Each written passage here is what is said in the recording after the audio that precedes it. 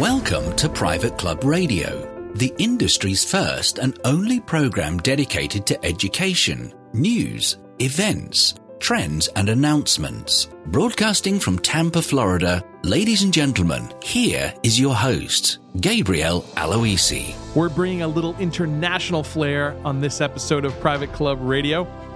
Our guest hails from the United Kingdom. His name is Michael Braidwood, and he's the Director of Education at the Club Managers Association of Europe. We've got a lot to talk about. Michael and I discuss the trends that are happening in Europe and in the United Kingdom. We'll discuss education and how it's driving the club manager position forward in Europe and the UK. And as a club manager in the United States, what can you actually learn from a club manager in Europe? And you're just moments away from the inaugural edition of The Inbox, a new segment here on Private Club Radio, where Rick Coffey and I answer questions from you, the listener, as well as some burning topics in the golf and private club industry. Stay tuned for that. Private Club Radio is brought to you by Shake Creative, the premier marketing and design firm, helping prestigious clubs increase and retain their membership. Visit shaketampa.com to learn more. Why do over 60% of Boardroom Magazine's distinguished clubs choose to partner with Club Essential? The better question is, why not? As the leading provider of club management and marketing software to over 1,400 private clubs, our unified suite of modules are designed to automate club operations while informing and engaging members. From websites to accounting and POS to CRM, online reservations, and mobile apps, Club Essential has all of your club's technology needs covered. Visit clubessential.com to learn how our experienced team can help your club. Again, that's clubessential.com. We've got a few new features on our website if you haven't been there lately. First off, we have a new webinar series that's going to be happening quarterly. And the summer edition of the webinar series is called Marketing to Millennials. I will be delivering this webinar. I'm not going to be delivering them all, but I will be doing this one. But if your club struggles with an aging membership and you're looking to get younger families and millennials into your club, or if you're just a forward-thinking person and you know in 10 to 20 years, your membership is going to be made up primarily of this generation, you're going to want to tune in on July 25th at 2 p.m. to Marketing to Millennials, where we talk about the driving motivations of millennials, really what makes them tick. We're going to get into some facts and figures about this generation, and we're going to discuss ways that your club can better market and better provide a club experience that's conducive to millennials.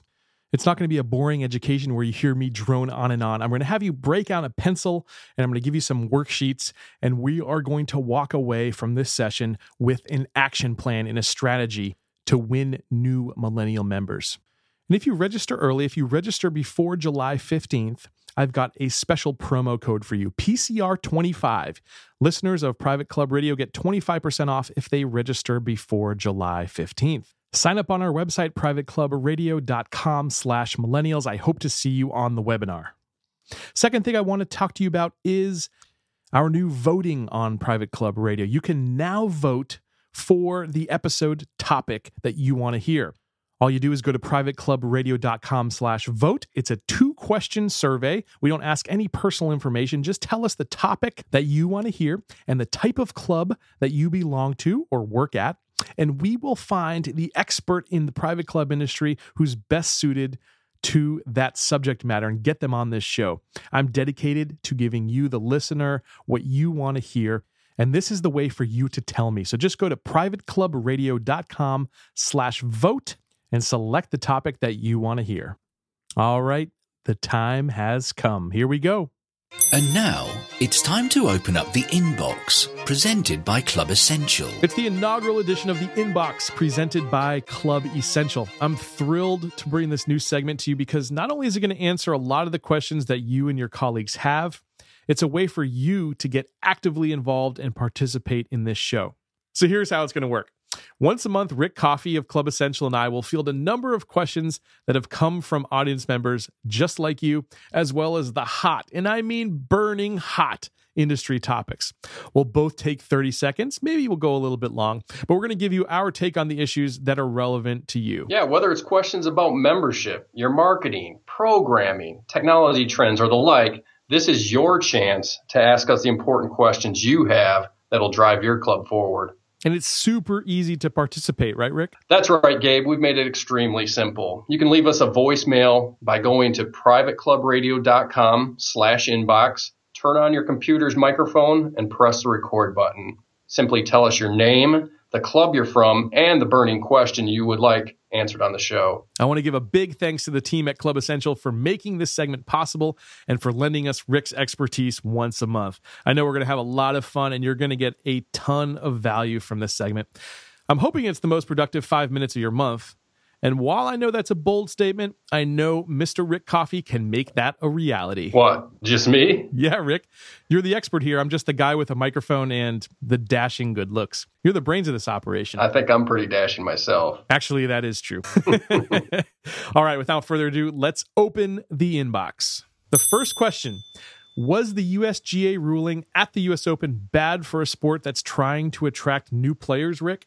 Oh, great question. Yeah, this was just crazy. I was actually in the car listening to this on the way down to Cincinnati. You know, golf has been declining since 2000, as we all know, and you know, it's already hard enough to play the sport of golf. Then when somebody's watching it and they see what happened to Dustin Johnson, I just can't imagine that anybody who wasn't a diehard golfer enjoyed what they saw there. I mean, first, I don't think it was a foul. The greens at Oakmont are the fastest pretty much in the country. I think Lee Trevino coined the phrase that one time he put a dime down and the dime slid away. So looking at the review, I mean, I don't think Dustin did anything to make the ball move. Okay, that's the first part. Second part is how the USGA handled it, I think, was even more atrocious. No, that happened on 5. They come out and see him on the 12th green and let him know, hey, Justin, we're going to look at this. I'm not going to tell you what we're going to do, but we're going to look at this, and by the end of the round, we'll let you know if you're going to be penalized. I mean, that is just unbelievable that would happen in pretty much the biggest event of the year. You know, so I just think it was a bogey all around for the USGA. There's a number of things that I see wrong with this. Number one, it's a gentleman's sport. If Dustin Johnson claims he did not touch the ball, then why are you going to tell this guy he's a liar on national TV? It's basically what the USGA did right there. Number two, the rules are already a steep learning curve as it is for amateurs, so why confuse them even more? There's so many nuances and so many things you have to be thinking about. It just makes it the barrier to learning the game that much more when you put something like this in the spotlight. And then number three is he didn't improve his lie. He never, it didn't help him. The ball went backwards about a 16th of a millimeter. So in what bizarro world did he actually, why should that be penalized if you're not even making an improvement? If anything, he slightly made the putt a little harder. So I agree with you that the USGA, that was sort of a debacle, and I hope that doesn't happen again. And the cool thing was on social media, the top players came out to his defense right away. And I think that was when the USGA found out very quickly that it was the wrong ruling. I mean, you had Jordan Spieth, Rory McIlroy, Tiger Woods, all coming out very quickly calling it a farce. And it was just a bad look for the USGA.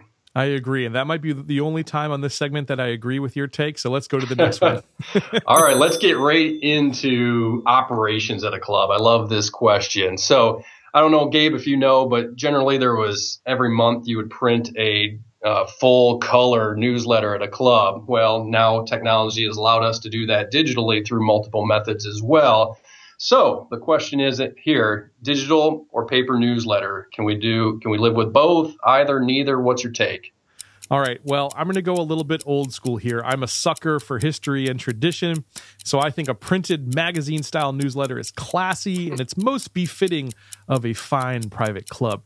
However, I do think digital publication should be offered as an alternative for the millennials and for the younger members, but I think that getting rid of the printed newsletter is probably a mistake. What's your take, Rick? Yeah, being from the club level, I'll probably just switch the answer there a little bit. Just looking at, that's a line item in my marketing budget that, eats up money every month. So I'm going to say in the new world where everything's digital, I'm going to say let's try to get to 100% digital, but let's use some methods that we can to find out those people who say, hey, I still want to have this in my hands. I still want to see it right there. So we can find out ways where people can opt in to get printed off. And then so now if we're taking a 80% print rate down to maybe 30, and then a couple months it's down to 15%, I think that's the way to go, in my opinion. All around the country, printers' hearts are breaking, Rick. There are tears Right. being shed when you said that. Let's move on to the next question. This one was submitted by Carrie Cole at WCI Communities. Which social media platforms have you had the best experience with in membership marketing? I'm gonna throw out two, Gabe. I think first, just the pure numbers say Facebook is still the spot to go. And I say that because of the different demographics at a club. I think Facebook does reach the older demographic more than any of the other platforms. So I think broad-based at a club, Facebook comes down to it. And, there's a lot of great things to Facebook. In my time here, I want to bring in Instagram. It's one of my favorite social media pieces, being a very visual person. And since the properties that generally these clubs are on are so beautiful, and there's a lot of things that happen around a club that people would want to see, I think that's where Instagram comes out. And one of my favorite clubs, Valhalla Golf Club in Louisville, they have one of the best Instagram feeds that I've seen in a long time. So I'll say Facebook across the board, but I'll say Instagram is the up-and-comer. What do you think, my friend? Well, I agree with Facebook. However, I'm going to give it a little bit of a twist. I am going to talk about audience retargeting. So I'm not sure if our listeners are aware, but you can actually feed Facebook a custom list that you generate, and Facebook will match those records to the user. So here's for instance. I have a golf tournament that comes through, and I have 144 golfers play my course for a charity tournament. If I can get their names and email addresses and phone numbers, I can feed that into Facebook, and Facebook on average is going to match about 40% of those names. Now I can get them on Facebook and kind of remind them how much fun they had on my course at my club, and I can start to give them very, very targeted ads. So I love Facebook for that. The second thing I want to bring up is the new social streaming services. Facebook has something called Facebook Live. Our listeners might also be aware of Periscope and some of these other ones. But I think that is sort of an up-and-coming social media platform where you can do some really unique things and create some content for the club that's rich and that really engages potential members. So imagine doing a golf tip of the week or the sailing yacht lesson of the week. You could do that on a weekly basis and get some engagement from people who now you're teaching them something, a skill, and when they think of sailing or they think of golf, who do you think they're going to think of? So I love Periscope and Facebook Live for those reasons. Wow, that was detailed. You are the marketing guru. All right, Rick, here's a question that's directed at you. It's from Rachel Carter at the Monterey Peninsula Country Club. Rick, can you share some examples of clubs and how they've been able to use data to drive decision-making in an environment, private clubs, that so often makes decisions on emotions and assumptions? I love this question. Rachel's awesome, so I fully expect that. I'm going to look at it in a couple of ways, Gabe, here. I'm going to look at membership committee meetings and board meetings. I think they're a little bit different, and I've had the opportunity to be in both. Starting with the membership committees, what I see the most is I see data being more and more used to help onboard the new members, more than I have really over the last 5 to 10 years.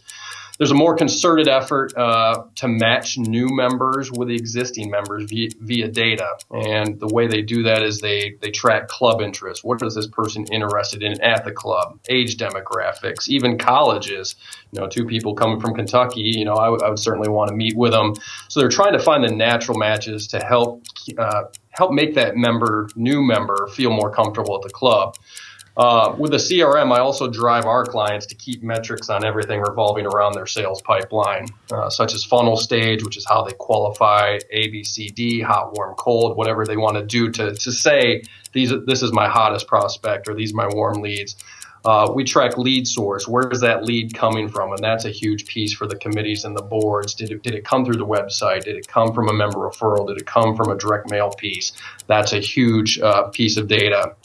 membership interest, which of our membership options are drawing the most interest, and same with amenities. Is tennis drawing more interest in? Is some of the winter sports drawing the interest in like we think they are? Well, if we have that data, it takes away the speculation. And the more that you can see, the more that you can know. At the board level, I think the biggest couple of items that are looking for is return on investment on marketing dollars, specifically technology expenditures and any outward marketing. If we can track, again, so if we're purchasing a new website, we certainly want to do our best to know how many people came through the website, how long are they staying on the website compared to what it was. If we're able to give real data on those kind of things, then it helps those boards understand, wow, that was a really beneficial expenditure for us. And then you have the best opportunity to get another yes if you're able to show that return on investment. All right, Gabe, I have one here as well. If you could track one piece of data at the club level, what would it be for you? I'm going to go into the membership department here, and I'm going to talk about return on investment. I think all too often membership directors are just throwing money haphazardly based on their budget for the month. I'll get calls like, hey, Gabe, let's do a postcard campaign this month, or this month I'd like to do an email blast, but there's no real plan. There's no overall goal. And the reason is because they're not tracking prior results and what the return on investment of prior campaigns were. So if there's one piece of data, it would be the ROI on your marketing. Rick, what would it be for you? Yeah, I mean, just like I mentioned in the last question there, I would pretty much agree with you. I see ROI as something that a lot of people know and they throw it out, very casually. But to actually figure out that actual number and to be able to apply it, that's a more difficult task. And so clubs need to have platforms that help them keep track of data. But again, when you show somebody at the board level that a new website has garnered you 5 new members, and every new member helps us bring on $17,000 in annual revenue, and so you see a return on investment of 4,000%. You're pretty much going to have your ability to get whatever you're going to ask for next if you bring that to the table with that specific level of data. So love your answer there. I think I'll end this inbox with a random question for the day, if that's all right. Sure, go for it. So looking across the landscape of my social media platforms, I see a lot of skinny jeans, Gabe, and it's something I've never really been able to understand. A, what do you think about skinny jeans? And B, personally, do you think I can pull them off? All right. Well, first question for you. Does your club allow denim? They absolutely do. Well, Rick, I've seen your legs in person, albeit underneath a suit, but I think you look pretty athletic. I think they'd look pretty darn good on you, Rick. Excellent. You have any yourself? I had a few pairs, but after I was at the National Club Association conference, I ate too many Chicago dogs, and I don't fit into them. Yeah, understand. Well, thank you guys so much for this. Rick, it was a pleasure to have you on. Look forward to having you next month on The Inbox. Want to be on the next edition of The Inbox? Visit privateclubradio.com/inbox and leave us a voicemail. The best questions will get answered on the show. Hope you enjoyed that as much as Rick and I had putting it together. Our next edition of The Inbox will happen on July 25th, and Rick and I will probably record that about a week in advance of that date. So if you have a question that you'd like to air on that edition, get it to us by at least, I'd say, July 10th, and you'll have a good shot at it. All right, it's time to bring on our featured guest. Michael Braidwood is the Director of Education for the Club Managers Association of Europe and is responsible for the ongoing rollout and delivery of the CMAE's management development programs. He's a certified club manager and an advanced fellow of the PGA. Michael's experience includes being the operations director for Braemar Golf Developments from 2010 to 2014. And prior to that, Michael was the CEO of Bahrain International Golf Course Company from 2008 to 2010, overseeing 4 business units and representing their interests in the Rifa Views development project. Before being promoted to CEO, Michael was the general manager of the Rifa Golf Club in Bahrain from 1998 to 2008, which hosted multiple events including the European Seniors Tour Championship on 2 occasions and the PGA's Pro Captain Challenge on 6 occasions. Before moving to Bahrain, Michael was a golf professional at the Gleneagles Hotel in Scotland, Michael, welcome to Private Club Radio. Thank you, and delighted to be here. Thank you. Yeah, it's such a treat to have you on the show today. I always love to get an international perspective on the show. Always great ideas come out of that from diverse viewpoints and from looking at things in a different way. So I'm really excited to have you. So to start things out, I'd like to ask you about some of the challenges that are facing club managers and industry professionals today in Europe. What are some of the main issues you're seeing, Michael?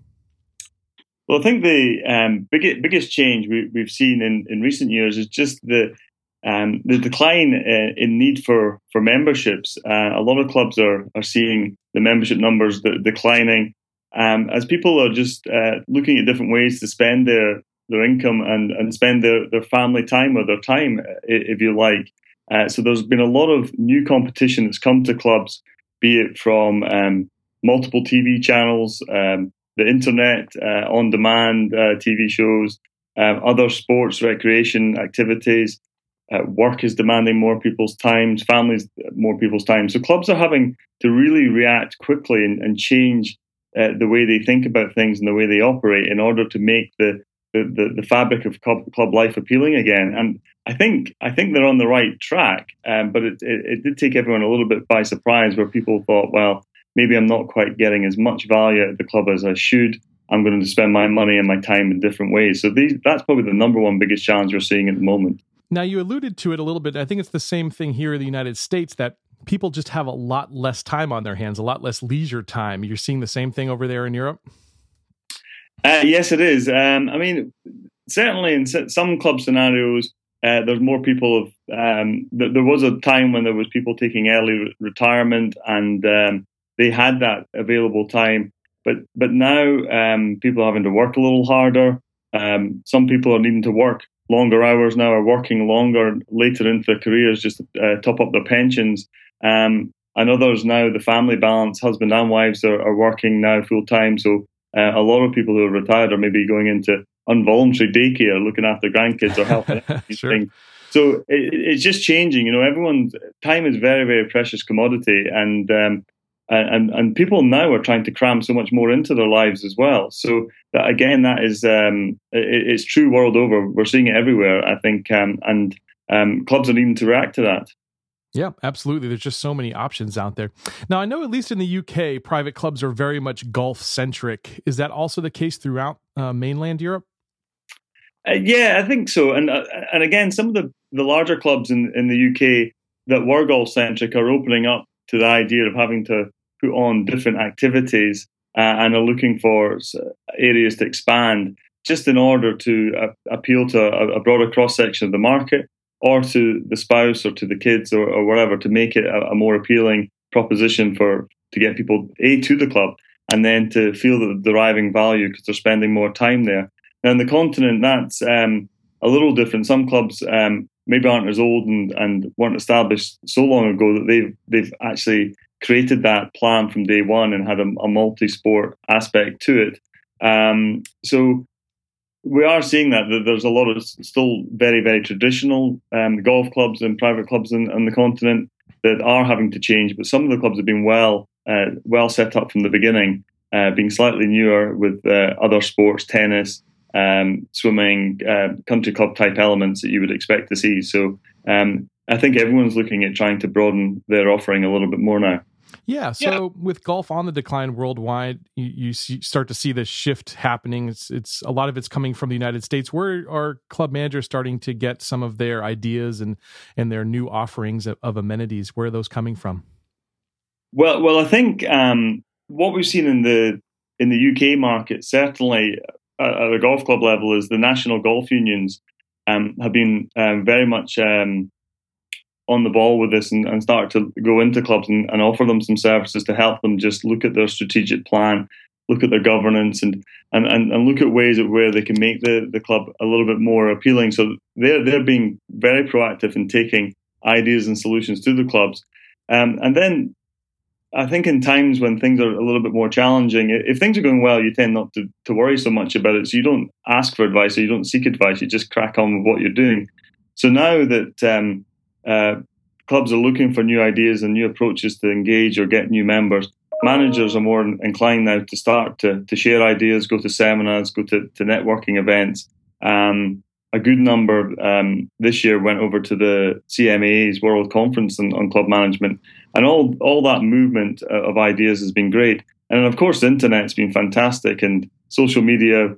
A lot of clubs are not shy at posting on Facebook of what their latest innovative idea is to capture imagination, and everyone else can see that. So if you see a good idea in practice, you can copy it and put it out there. So definitely activity breeds activity, and we've been saying this for a long time to club managers. You need to keep the club active. You need to have a lot of activity going on to engage not just your core of your members.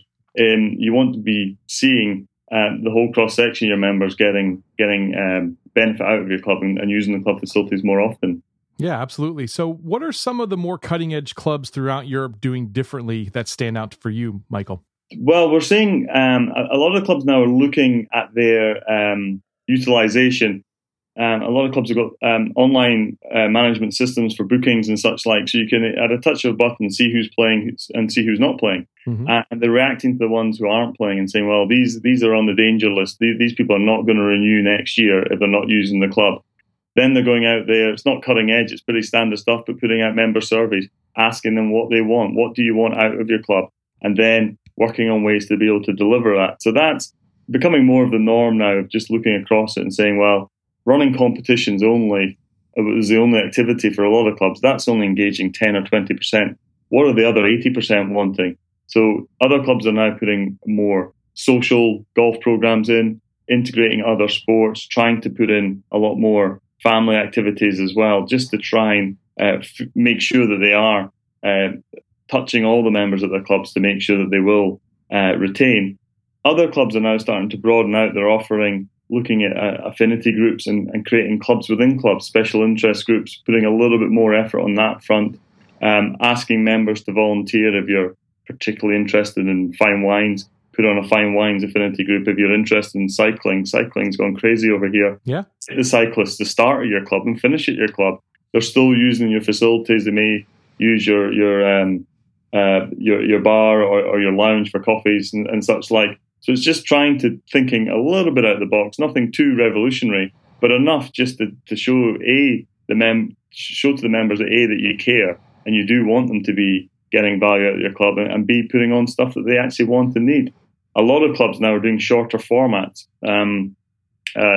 18 holes, the traditional 18 holes has been just is too long for a lot of people. So being able to run 9-hole competitions, 6-hole competitions, bits and pieces like that has helped a lot. How about in terms of attracting sort of a younger demographic to clubs? Is there anything in particular that you see clubs in Europe doing that it's really working or standing out? This has been a challenge. There's been a huge, over the years, I think we've done a great job in introducing a lot of kids to the sport and getting kids, be it golf, be it tennis, be it other sports. There's been a massive push, and that probably comes from the government downwards, really, to just get people active.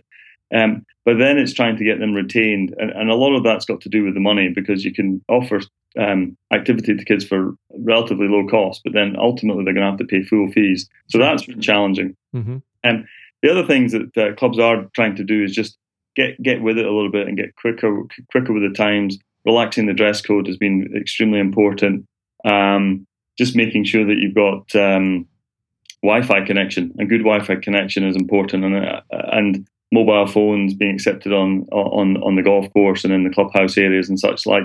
All these things are now starting to get talked about and starting to get introduced, which have been long overdue. And again, that's going right back to the core of the message we've been talking about, is how are you engaging with some of your members that have sort of become disengaged, and by surveying them and asking them what they want and then reacting to that breeds loyalty in itself. If you're asked as a customer or as a member what you want and you then give your feedback and then react on your feedback, you're going to instantly become loyal to that club because they're listening to you.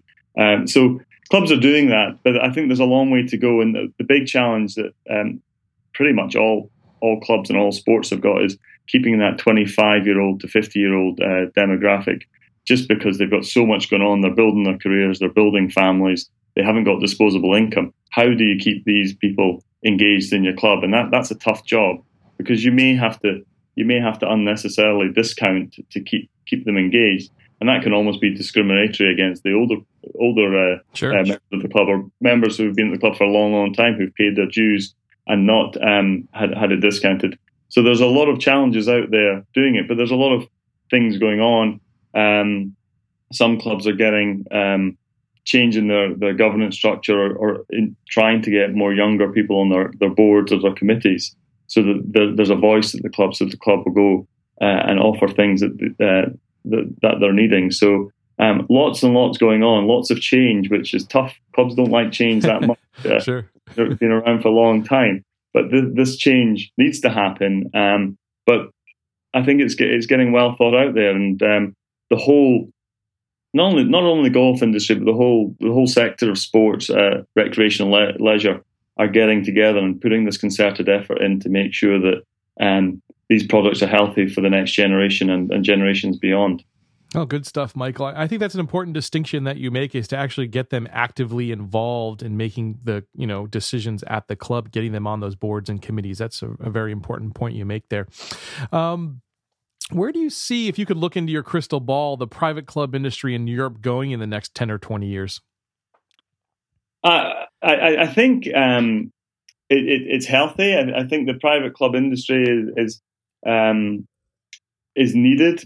People like to have organized social time with like-minded people. And I mean, that was the fabric of club all in all. That's why clubs evolved hundreds of years ago. It was getting like-minded people together for a common interest. That is still prevalent today. I think some clubs have got a little bit lost in recent years, where they were trying to be all things to all people. Mm-hmm. That's actually quite dangerous. And if you can be all things to all people, then you're really clever. You've got a lot of resources. A lot of clubs don't have that. So I think they've got to get back down to the core of why they existed in the first instance, and really, really work hard on that. And if you can get a nucleus of like-minded people with a common interest, they will want to come to your club, as long as you keep it engaging, interesting, and fresh. And I suppose the other thing that clubs need to be doing is you've got to be constantly innovating and evolving, because times are changing so fast. And I don't know if there's any scientific evidence on this, but our attention spans aren't as long as they used to be. I think the new figure is 9 seconds or 8 seconds, which is less than a goldfish. Yeah. So things need to change, and things need to be made different all the time, because there's so much choice out there now in all walks of life. You go to the supermarket today, you get a choice for absolutely everything. Well, it's the same. It's in life. So we're just looking for different things all the time. And we talk a lot about on our management development programs about experience. And everywhere you look now, people are out there looking for an experience. Who cares what it is? It might be tough mud or running miles and miles through thick mud, but people like doing stuff like that because it's an experience. Take photographs of it, they can share it with your friends and talk about it. So clubs need to be evolving to create experience constantly. So there's definitely a place for private clubs. I think the ones that are going to be more susceptible to change will survive, and the ones that are going to listen better or are going to do really well. The ones that are maybe stuck in their ways or steeped in tradition and not really wanting to change, they may find it a little bit more difficult, but I'm sure they'll find a way. So definitely, I can see it working and going forward. But there's got to be a lot of innovation there to make that happen. Here in the States, there's a perception from some of the thought leaders in the industry that the clubs that are really excelling are going to continue to excel, and the clubs that are declining are going to continue to decline, and there's going to be sort of a vacuum created. Do you think that would be the case in Europe and the UK as well, or are clubs kind of merging together, buying out other clubs, and clubs going by the wayside? What do you see happening there? Certainly, there's clubs going by the wayside, and that's always happened and will continue to happen. They've either got their business model wrong, they've quite possibly not managed their affairs effectively, run out of money, and they haven't changed quickly enough or kept their members engaged. So that is going to happen. There may be a time, and I know that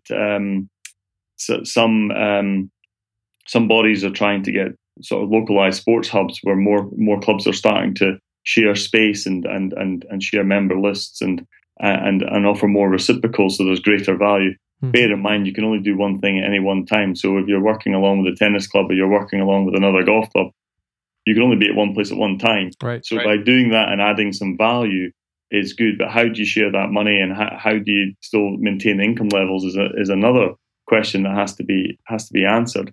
But certainly, big successful clubs who are doing well will continue to do well, because it's the old adage that members get members, and they invite they'll invite other members to join their club, and people want to be part of a successful movement, and people want to be part of a club there where they can meet people, like-minded people, or use it for business networking. So the bigger clubs, or the ones that have been successful and are currently successful, should be able to grow and take advantage of the current market situation. And the ones that are struggling are going to just have to work harder, or they will go out of existence. That's for sure. So that's not going to be any different over in this part of the world. Well, the clubs that are starting to do things and evolve, I'm sure a lot of the impact is coming from the education that you guys are delivering. So you could tell us a little bit about some of the education that's happening in Europe?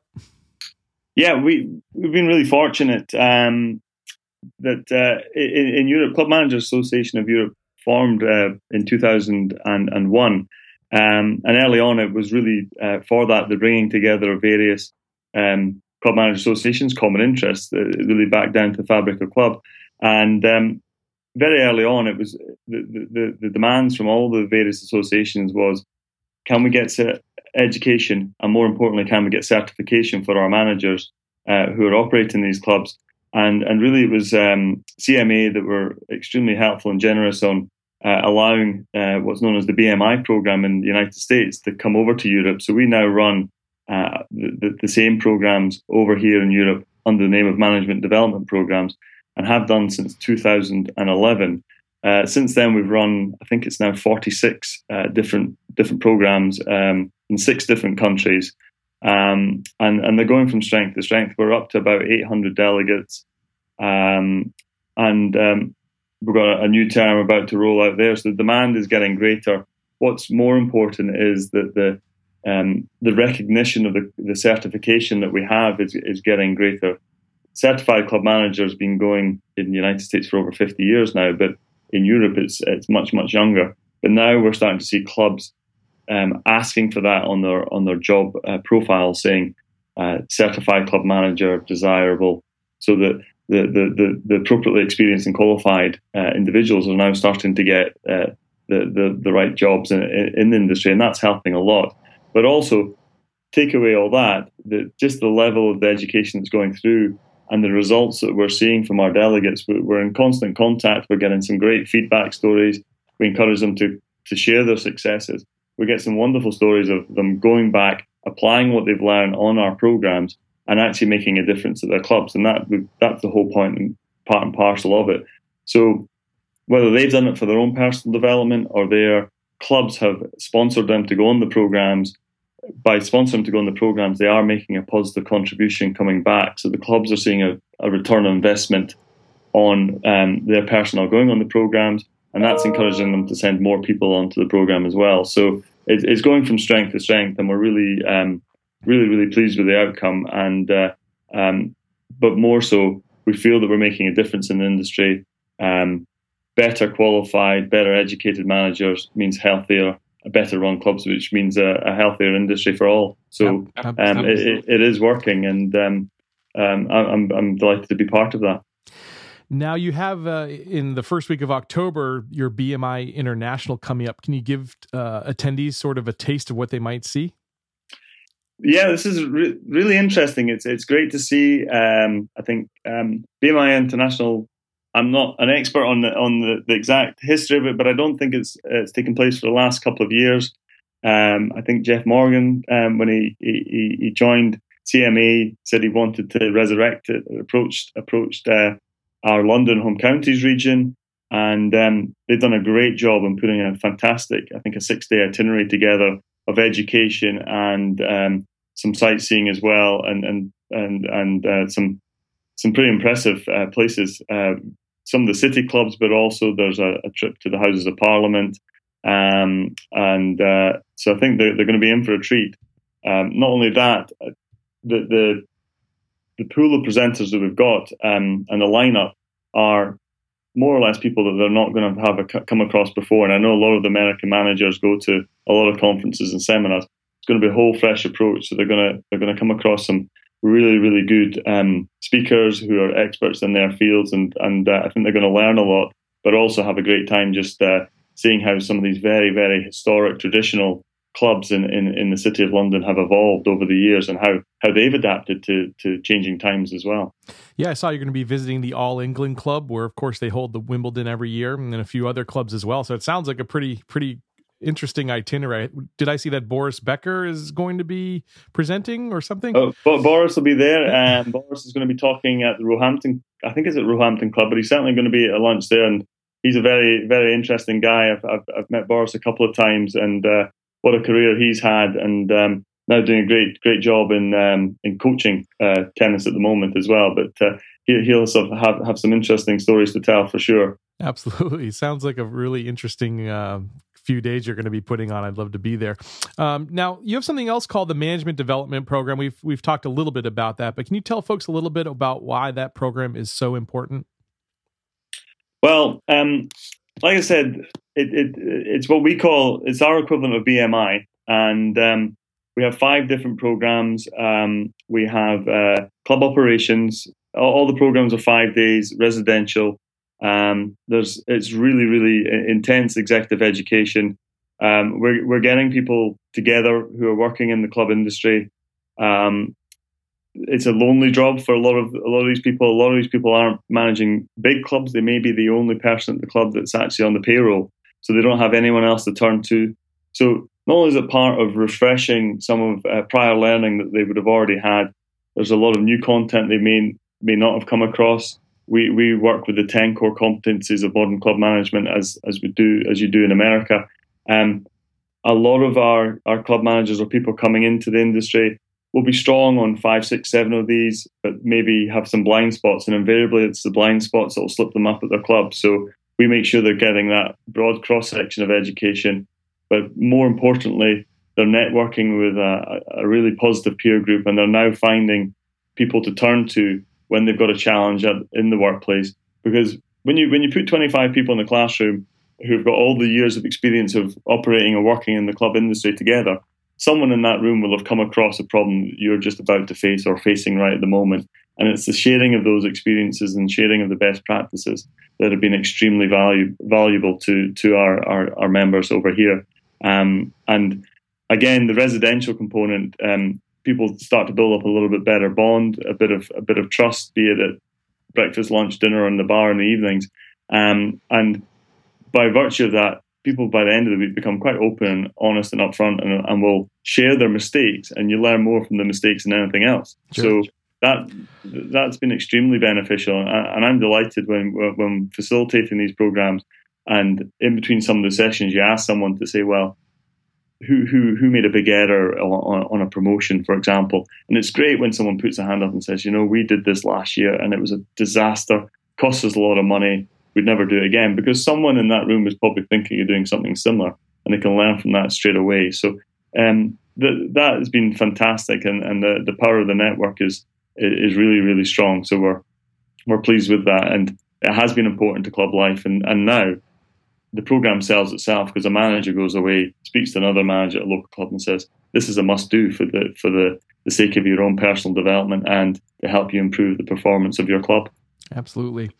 So we hear that a lot of times clubs in the UK and Europe are drawing ideas from the United States, and a lot of kind of forward-thinking things are happening here in the US. But I'd like to sort of flip that around for a second.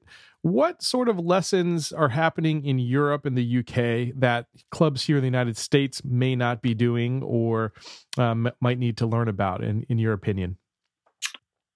Wow, that's tough, because we are constantly on search for ideas, and I know the World Conference is extremely good on that front. I think some of the larger American clubs are possibly out of context to us, because they're so huge and such large businesses. A lot can be learned from the way our smaller clubs are operated, governed, and operate on a much tighter budget. So I think a lot of the clubs are making things happen with a lot less. You could, when you put your mind to it and get positive volunteer participation. A lot of these clubs are run by a manager who may be the only full-time member of staff in operations. They'll then have some people doing maintenance, be it a golf course or on the tennis course and such like. But the rest of the clubs are run by volunteers, and the skill of getting the volunteers to work for their club. That's a big skill, I would imagine. It's a big skill because in some of the larger clubs, you'll have a volunteer, but the volunteer will sit on a committee or a board, and they will give possibly their opinions or pass on their knowledge, but they won't really get their hands dirty. Whereas some of the clubs over in this part of the world, which haven't got the resources, you've got some wonderful volunteers that really roll their sleeves up and get their hands dirty and really help that club move forward. So there's a lot of learning to be taken, I think, from that, of how the smaller club survives financially, right, and how it survives by having a great program of getting volunteers actively engaged in the club and contributing willingly, and keeping that going, because that's a tough thing to do. Every club will have a sort of shining star member who will want to do everything, but if you can keep reproducing that year after year after year, that spirit of volunteering and making the club happen, that's something that can be really really beneficial. And I think certainly the clubs in America, the smaller ones that aren't quite possibly doing financially as well as they should be, could learn a lot from that model of getting a little bit more out of their members' expertise. Because again, no member wants to see their club fold. So right. I'm sure that's been something that certainly opened my eyes up over here. Yeah, I think running lean is a very important lesson to learn. And, a lot of times I think, in the good times, clubs start spending a little bit too much, maybe. And absolutely. If it's in the bank, it's got to be spent. So. Right. And what else I heard from that answer was that really instilling, a core philosophy, a brand philosophy, and core values of the club. I think that gets lost a lot of times in clubs here in the U.S. is that it's just so much of a business almost, where you don't really think of it as a brand and as something that the members want to volunteer, as you said, and be a part of something. That's right. I mean, a lot of cases, it's the part of the community. It is the community hub. Now, it may not be doing well financially, but if you took that away, what would the community look like? It would be decimated, it really would. And I think that's something that clubs need to be a little bit stronger of shouting about, the value they bring to the whole community, of bringing people together, providing safe space for children to come and learn a new sport or a new activity, to help grow up in and mix with adults in a safe environment. These are all key core fundamentals of what the club's all about. And the smaller clubs do that, and they do well in getting people engaged in the community. So there's a lot of really great volunteers going on in some tiny clubs. And maybe we should do a BMI International up in the Highlands and Islands of Scotland and go to these clubs that have volunteer, everything's volunteer, and you have an honesty box in the first tee where you put your money in. Wow. There's a lot of learnings, because you can take that stuff away and put it into different contexts and apply it back to your club, no matter what size. Wow, I love that stuff. Well, you've answered some tough questions here on the show. I got one last one that might be tough because I'm sure they're all your babies, but I call this the bucket list question. If someone here from the United States was going to go to Europe and they needed to see a couple clubs, or one club in particular that really stands out, what would that club be for you that we've got to see before we die? Oh, wow. That is a tough question. I mean, there's different things that different clubs do. I mean, if you're an avid golfer, you would want to probably go there for the course rather than the club if you're just a one-time visitor. But if you're going to stay there for the rest of your life, you might want to go for the club rather than the course, because sure. You're hanging around in the people, or the quiet little bar with the fireplace in the corner is something there. And then there's some phenomenal clubs.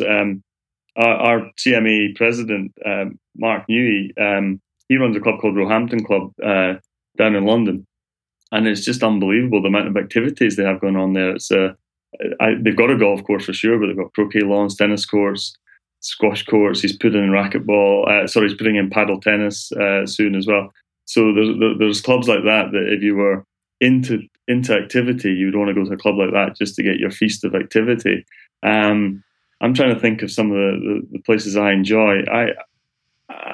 I'm a golf pro, but I kind of prefer going to the funky little 9-hole courses that are hidden away up in the Highlands, and you just go there because it's quiet, it's unpretentious golf, it's beautiful scenery.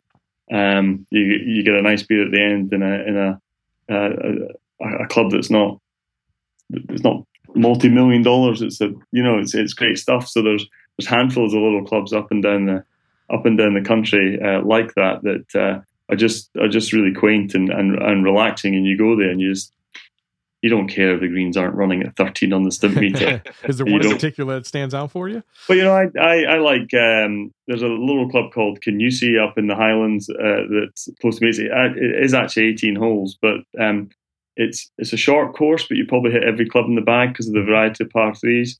The views are beautiful, and the beer's cold at the end, and you don't even need to book a tee time. You just wander up and play, and I like that. And there's a lot of clubs like that, and these are important. These are the community clubs I'm talking about that have to remain and have to remain strong. And in actual fact, I don't go there too often, but when I do go, there's always changes to the course. But the changes to the course haven't really been done by the greens crew because they're not that resource. It's done by the members. It's done by the people in the community. They come together. They go out there with all the tools and fix it themselves. And yeah, it's great. It's magic. Awesome. Well, if folks want to find out more about the Club Managers Association of Europe or get in touch with you, Michael, how would they do that?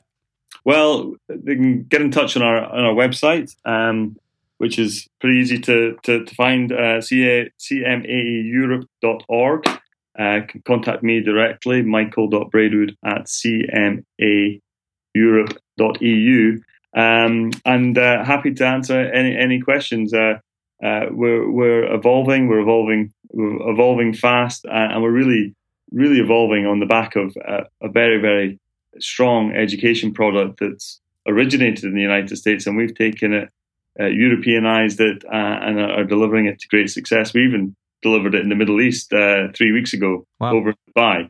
So it's not just Europe; we're in Dubai as well, and that's a whole different world as well. Sure. But it's all good because we're sharing ideas, we're sharing best practice. We're not shy to talk about our failures as well because there's good learnings there as well. But it is good, and we're building up a really, really, really strong community of club managers who work cooperatively together. We're all in it together. We're all trying and strengthen, make the clubs that we run better for our members, but better for the well-being of the sport or the community that we're associated with. So we're very proud of what we're doing. And once again, that's cmaeurope.org. Thank you so much, Michael, for being on the show and joining us today. Okay, thank you very much. Fantastic stuff from Michael there. I love having a different perspective and an international perspective on this show. Hope you do too. And I hope to see you back here next week. We're going to be chatting with Bill McMahon, Sr. of the McMahon Group. He has a ton of insights into architectural trends in the private club industry. And because he's been in this industry for so long, I wanted to get his perspective and his take on trends and where he sees the private club industry going. I think you're really going to enjoy that one. As a reminder, don't forget to register early for the webinar and get your discount. Use the code PCR25 and get 25% off the Marketing to Millennials webinar. Registration happens at privateclubradio.com/millennials. And don't forget to leave us a voicemail for the inbox at privateclubradio.com/inbox. Give us your question, and Rick and I just might answer it on July 25th. Until next week, here's to your membership success. Just because this round is over doesn't mean you can't enjoy the 19th hole. Check out privateclubradio.com for more.